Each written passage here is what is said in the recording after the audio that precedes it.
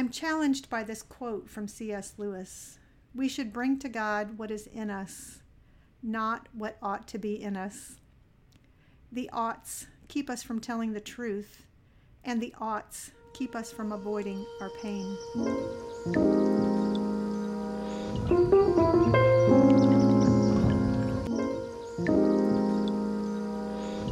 In this episode of the Compass Christmas Podcast, Julie Casey is telling us about how she slows down to embrace her humanity. Thanks for coming along.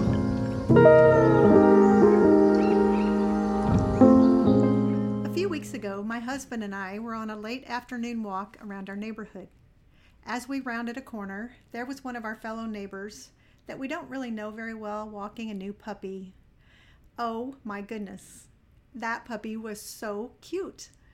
As we got close to one another, we stopped and chatted across the street, COVID style. And I asked her, "So what's your puppy's name?" She replied, "Israel. We call him Izzy for short." She then casually said, "I named him that because I'm in a season of wrestling with God." For those not familiar with the Old Testament story in Genesis 32, Jacob wrestled with an angel of God through the night until daybreak. After his struggle, God gave Jacob a new name, Israel, meaning he struggled with God. After she said that, we went on to talk briefly about how cute the puppy was and how time-consuming it is to take care of a new little dog. Although I don't know that neighbor well, I do know something about her. I know that about 6 months ago, her husband died rather unexpectedly. I know that she has been and is in a dark season of grief over her loss. As I walked away from that short conversation, I was deeply moved. I felt a deep sense of sadness for her loss, and that this would be her first Christmas without her husband. But I also felt joy as I remembered holding that adorable puppy, and I reflected on the joy that I saw in my neighbor's eyes and the smile on her face as she talked about Izzy. That's quite a paradox, isn't it? In our humanness, we can feel intense pain and suffering and also feel joy at the same time. This interaction with my neighbor was a very ordinary moment in my day, but one that I had the sense that the Holy Spirit was inviting me to pay attention to.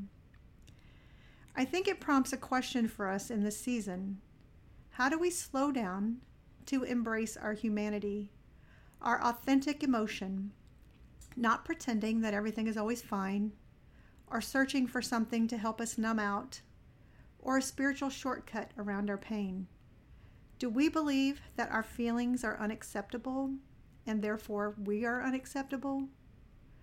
What if instead of withdrawing or hiding parts of ourselves from relationship with Jesus, we bring our whole selves honestly and fully into our relationship with Him, knowing that He finds us totally acceptable and that He delights in being with us?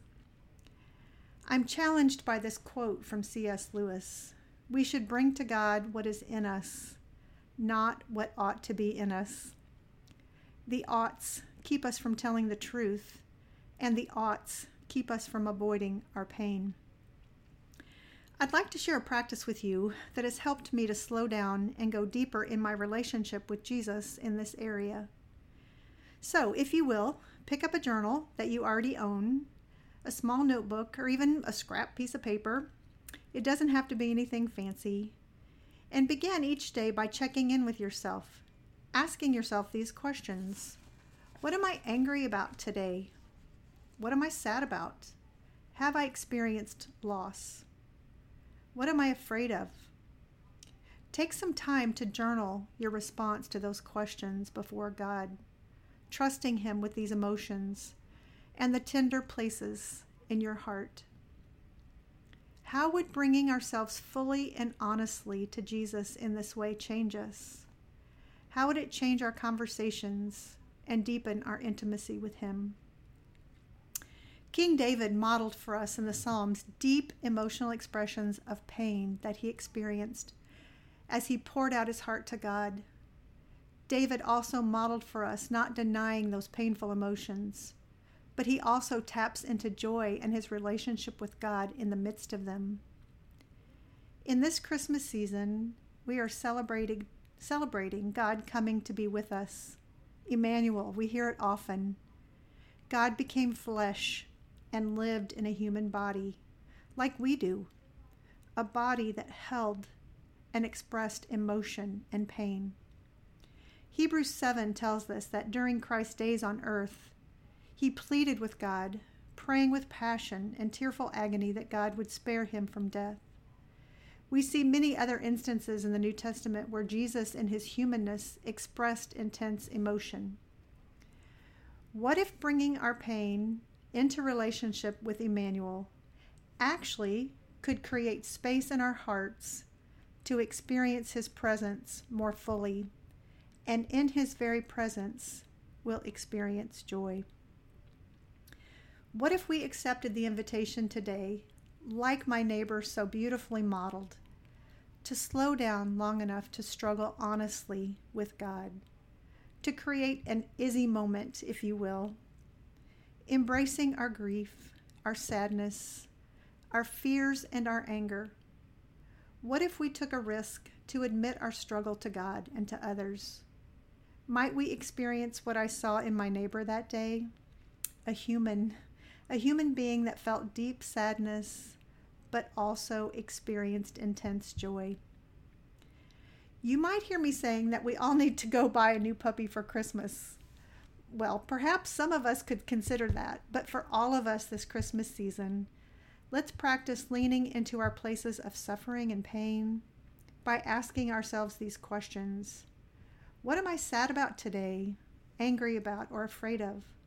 Let's lean into our humanness and bring all of us into the presence of Jesus, knowing that he is Emmanuel, God with us.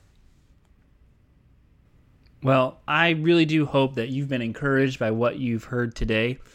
This Christmas podcast is a ministry of Compass Church. We're a church that seeks to be a place where Christ's love is at work transforming lives. For more info about who we are and what's going on, you can find information at compassefc.com. All right, until next time.